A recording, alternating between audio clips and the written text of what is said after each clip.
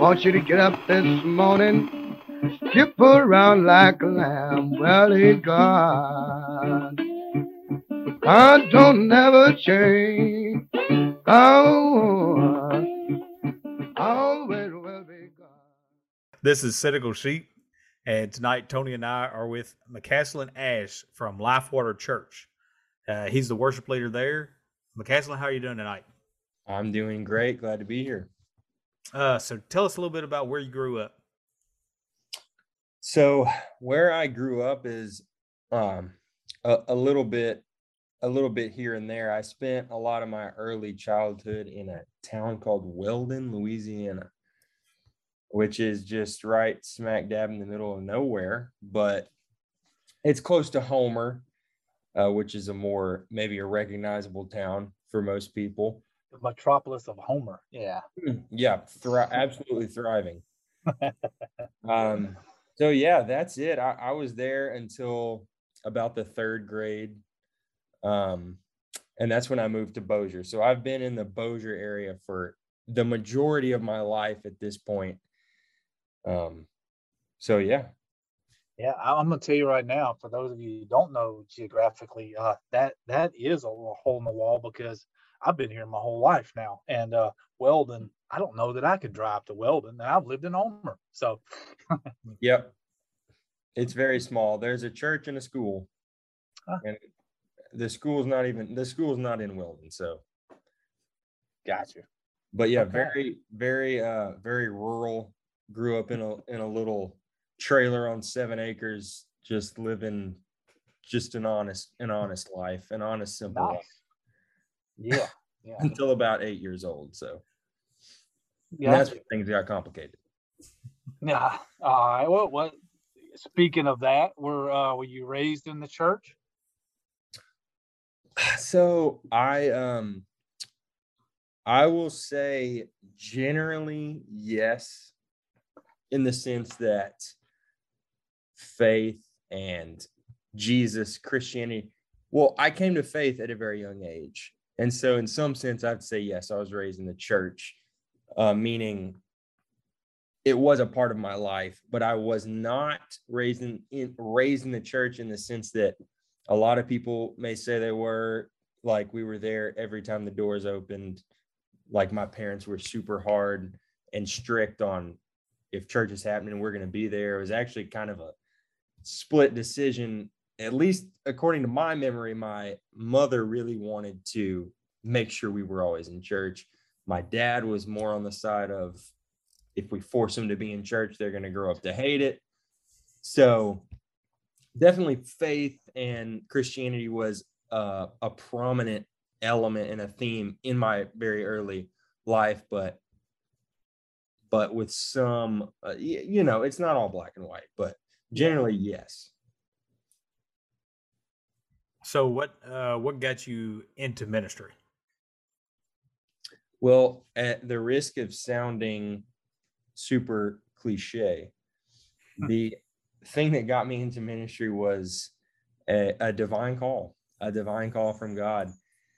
And I can definitely expound on that a little bit if you guys. Please do. Yeah, please do. So just a brief overview of my life in general. Came to faith at a very early age. My understanding, of course, has only grown so much deeper and fuller as the years have gone on. But at a very young age, I understood that I had sin. I understood that it separated me from God and that there was only one way, only one person, that was going to bridge that gap and, bring me to a point where I was able to be in relationship with God. And so I might not have stated it so eloquently back then, but so that came at a very young age. My childhood and sort of early childhood years were, of course, there was a lot of growing up that happened, a lot of development of faith where I actually began to experience the weight of sin and the pull of temptation and things of that nature. So it continued to develop, of course, as I got older. And that all kind of led up to my senior year of high school, which was I would call it just a spiritual high season for me. Like everything was, you know, all the events up to that point had led me to a place where I was taking this more seriously than I ever had before. You know, I got to read my Bible every day. This is real. And I had gotten into leading worship at that point. I started playing guitar in the 8th grade. I was serving in a worship environment by the time I was finishing high school. And that's when I went to Louisiana Tech for one whopping quarter. So I am 1/16 of a mechanical engineer, and I'm holding on to that. But really, the truth is, by the time high school was ending, I had no idea what I really wanted to do or necessarily what I was passionate about. And so I was good at math. I made good grades. All your friends are going to Tech in Bossier, and so I'm going to Tech, and I'll be an engineer so I can make plenty of money. You know, was the general plan. But basically, as that began to unfold, I realized really quickly, this is not what I want to be doing for the rest of my life. And the story of how this all kind of collapsed on top of me is a bit long, but the short version is I was really struggling with it. I was going to family members trying to seek counsel, like, what can I do? Looking at all the degree programs that Tech had to offer, they all looked, none of them really pulled at my heart or resonated with me. And so I began to think and pray about the possibility of going into ministry. And one day, walking back to my dorm room in Ruston, I was reminded so vividly of a conversation that had taken place in my first engineering class. And what made this so incredible is that it was not a particularly spiritually dense or meditative moment. I was listening to 21 Pilots in my earbuds, really just kind of zoned out, walking back to the dorm room. And there was a conversation that happened in class early on where we were brainstorming all of the ways that engineers were supposed to basically keep the world from ending. The professor had prompted us with, we're running out of this, we're running out of oil and water and space on this planet. And as engineers, it is your job to figure out how to solve all these problems. And so at the time, it was a very lighthearted conversation. We'll build a floating city. We'll move to the bottom of the ocean. We'll go to another planet, and it didn't have any sort of impact on me at the time. But in this moment, God dropped that conversation into my head, and I saw it clearly and suddenly, accompanied with as close to an audible voice as I might have ever heard, which very clearly said, now this is not a commentary on my eschatological perspectives or viewpoints, but that's a whole nother conversation. But I just felt God clearly say this to me: if I'm going to come back during your lifetime, wouldn't you rather spend your days preparing people for it instead of trying to keep it from happening? Good stuff. Yeah. So that was it. Yeah. I was like, okay, you got a point, I mean, seriously, that from that moment right there, it's like, that's it. I'm leaving Tech. I'm getting on the track. I don't know what it looks like, but I'm going to seminary. I'm going into ministry. A lot happened after that, but that was the call. That is why I got into ministry. That's a great testimony. Yeah. That is. I think it's cool too. Your story is unique, I believe, in the sense that your spiritual high you spoke of and everything else up to, I guess, this point, which would be maybe the new one, but happened. So, later on in high school where that pivotal time that most of us, I think, at least for me and maybe Aaron, I'm not sure the timeline exactly for him, where it was going the other way, and that's where we were in the wilderness. But that's cool. That's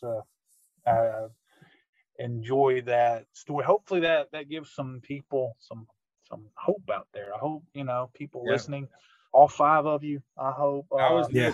I was no perfect high schooler either. Just to be What's that? clear. I was no perfect high schooler, to be clear.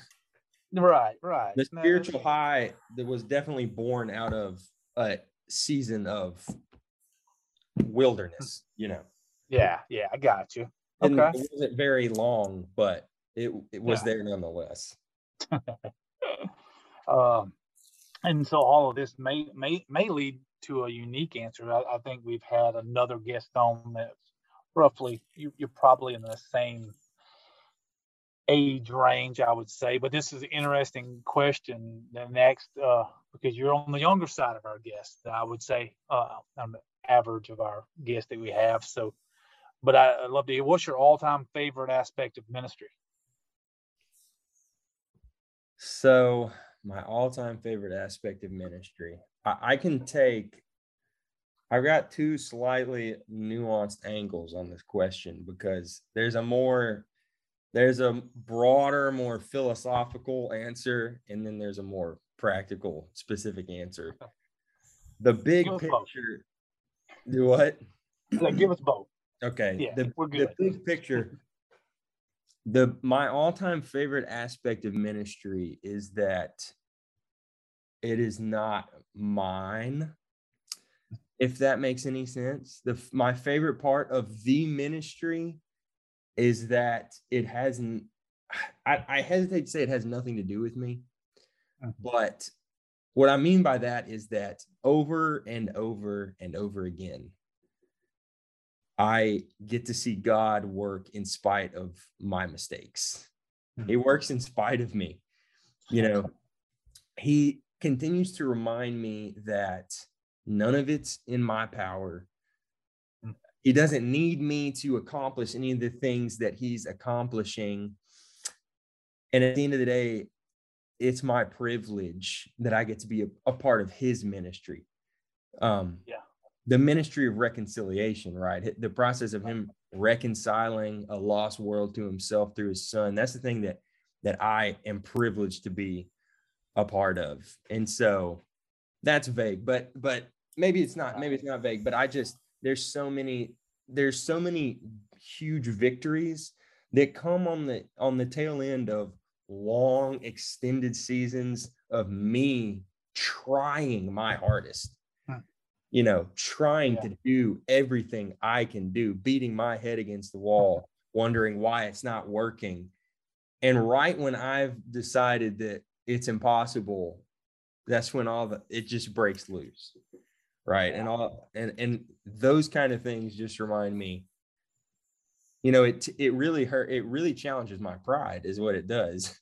And it builds my humility, because right when I've reached that moment when I'm thinking, I can't do this, I feel like he's saying, right, and that's the point. Yeah. Right. Here's the victory. Here's the victory that you've been looking for. So then on a more practical, straightforward level, we may have talked about this a little bit before, but I don't know if this is an aspect of ministry, but I love apologetics. And so I think that is an aspect. I mean, it's a subgroup or a specialization, a school, if you will, but I love apologetics. I love that, because I think that the bad rap is that Christianity is illogical and unreasonable. And so apologetics is very broad, depending on, the defense. It depends on what you're defending, Yeah. Apologetics for the faith in general, in terms of, atheism, agnosticism, and the defense of God's existence in general, or apologetics in more specific senses, defending Christian orthodoxy against heretical groups and things like that. Apologetics is very broad, but I love that just the exercising of logic and reason in love, of course, just defending the faith. Yeah, that's cool. I mean, just the forethought of God's plan and what's required of us what's required to intricacy of a plan, like going back to what you said, where, you know, the more we, the cycle, right? The wheel of the more we try to do, the more, you know, we try on in our power to further the kingdom, more of those things that God reveals more and more to us through that process, and how much more growth comes from us just stepping out in obedience and doing those things, even though we're nowhere near equipped to do so and everything else, but how he uses that on the other end to grow each of us. Yeah. And there's such a balance, because him bringing me to the point of realizing that I can't, it's not me, is not so that I stop doing anything.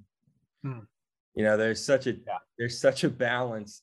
There's a lot of tension and a lot of balance required in almost every single, you know, thing that we're dealing with as believers, I think. But, you know, it's not so that I'll just sit at home and throw up my hands and say, well, I can't do it, so I'll let you do it by yourself. But in my obedience, I'm knowing and trusting that the power and the agency of change is not coming from myself in any way. Yeah. You see that example all throughout the Bible. Maybe you pick one. No, you know, there's no one story or character that you know, gets by on his own qualifications. It's the exact opposite, you know. And the ones that are getting by on their qualifications, that are doing what they think what they should be doing, whatever, those are the ones that it's like, in our eyes, of like, oh, that should be a good example because they took initiative. But then in the Bible's, in God's view, it's like, no, that's not what I wanted you to do. That's not what I said to do. And so it's used as an example of how not to be. You know? Yeah. So what would you say, this is a two-part question, what would you say would be the hardest part about being in the ministry? And what would you like to see changed? So, I set myself up for this one a little bit, because the hardest part about being in the ministry, like you said, I'm young, so I don't have, years of stories of church drama and difficult church members. I don't have that. Just wait. Yeah, wait.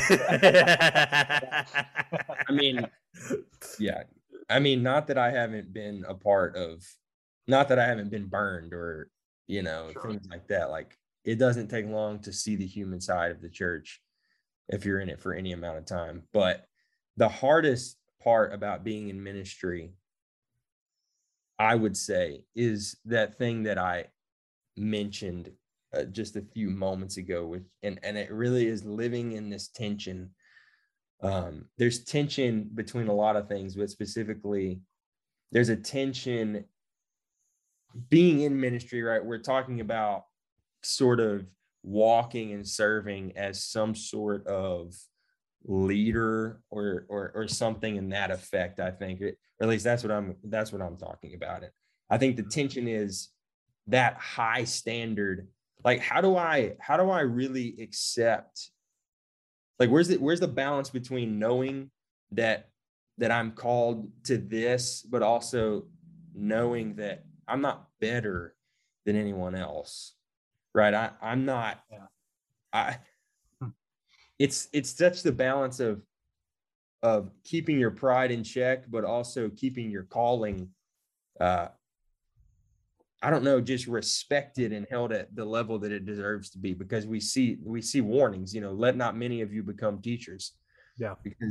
Because there's a higher standard, and obviously there's a lot that kind of goes into that, in terms of, I'm responsible for what I'm teaching people, and I'm responsible for the example that I'm setting, and that is a heavy burden. But then at the end of the day, I can't let that puff me up. If anything, I have to let it increase my humility and not my pride. But yeah, that's the hardest part so far that I'm living in, that I'm experiencing now, is walking, you know, living a life that's worthy of my calling, but at the same time, not being too hard on myself, Yeah.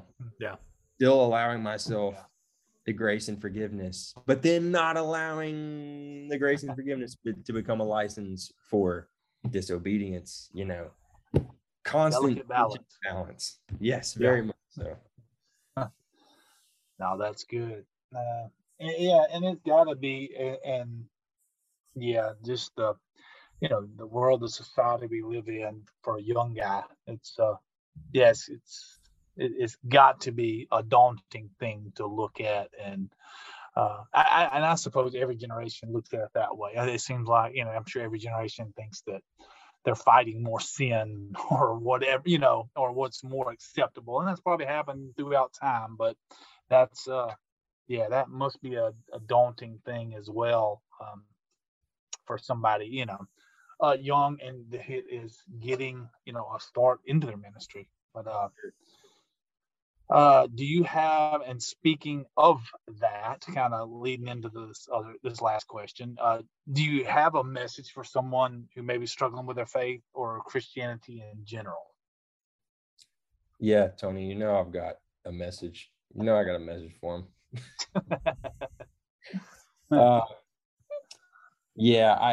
This is really, I think, near and dear to my heart. It's just one of those things that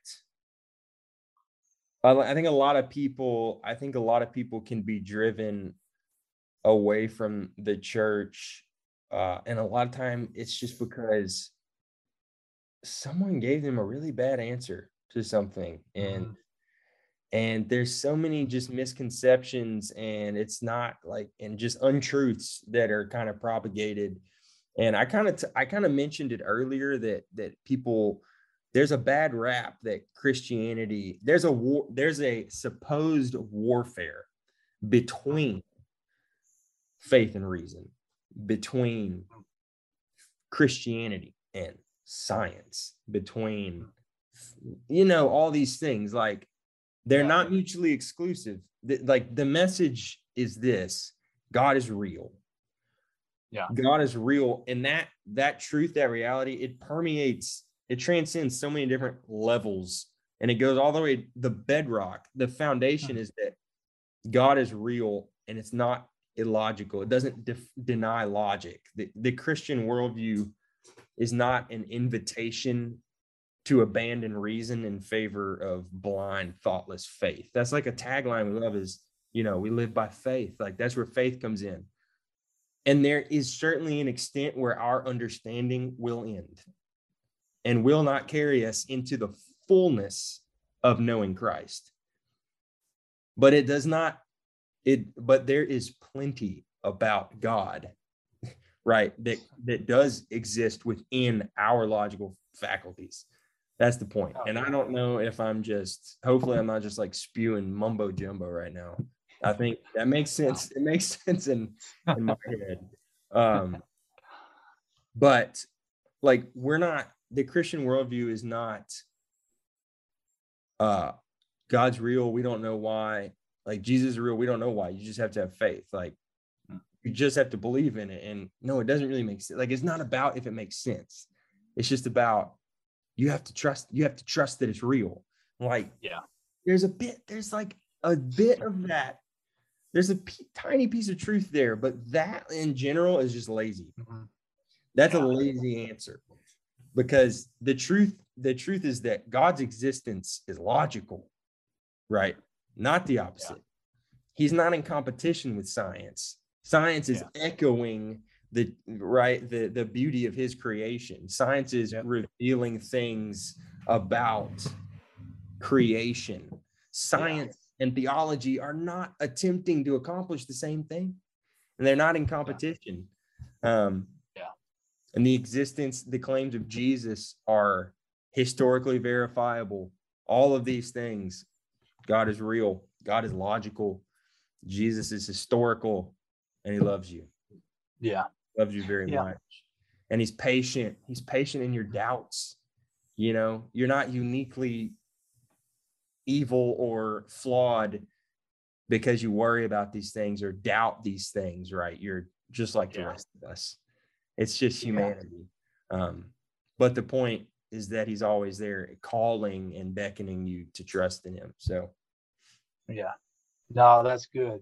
That's good. And I think, back to the first point you made, it's almost as though those questions weren't necessarily answered by that person. Probably like you said, lazy is probably a better way to describe it. They probably didn't realize they were given a bad answer, but like you said, to some degree, if you're talking to a mature Christian, there's things that you can say that are understandable. A mature Christian will understand, but to a new believer or somebody a non-believer, there's things you could say that, that's right. It could have an adverse effect. So that's good, and that goes hand in hand with all the other said. The responsibility of teachers and things like that. That's why is understanding that dynamic as well as everything else, as well as the what you share is who you share it with and knowing your audience and all of that. So that's good. Yeah, one thing that's I'm not dogging on anybody, but just one thing that struck me as a younger Christian was like you've known somebody, just the fact that you've known somebody you've seen them in the church and everything else for years and years and years, and you ask them a question, and then like you're saying, they give you an answer, and you're like, I don't, so like you're saying, like a bad answer, maybe they're not meaning to or anything else. But then, as you study and as you grow, you realize that it's not necessarily their fault to give you a bad answer. They were just in the church and they were still biblically illiterate. Because they didn't do any studying on their own. They just they only studying they did is on Sunday morning, and the rest of the week they forgot about it, And I mean, who's not guilty of that? And they gave a bad answer because they were given a bad answer. Right. So it's not to really come down hard on anybody that's ever, not knowing what to say. Because I'm definitely not trying to be super critical of that, because the reality is that it's going to happen to all of us. Sure. Yeah.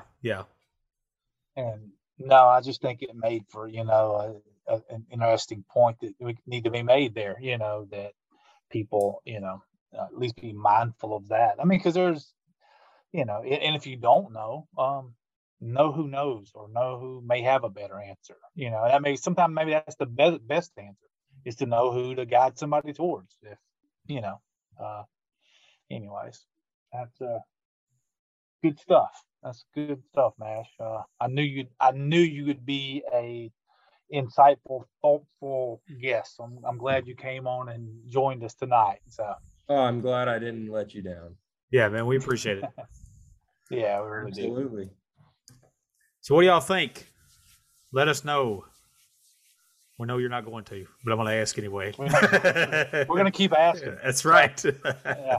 So if this is your least favorite part of the show when we ask, get to asking. That's all we need. We did get an attaboy last week, so we did get that. Did we? Yeah. Okay, on the page. Yeah. Oh, okay. Yeah. Nice. So let us know. Let us know on Facebook. We're on Spotify, Apple, iTunes, all that good stuff. So, McCaslin, thank you for coming tonight. Absolutely. Thank y'all for having me. Tony, appreciate it. As always, Aaron. Thank you. Y'all have a good one.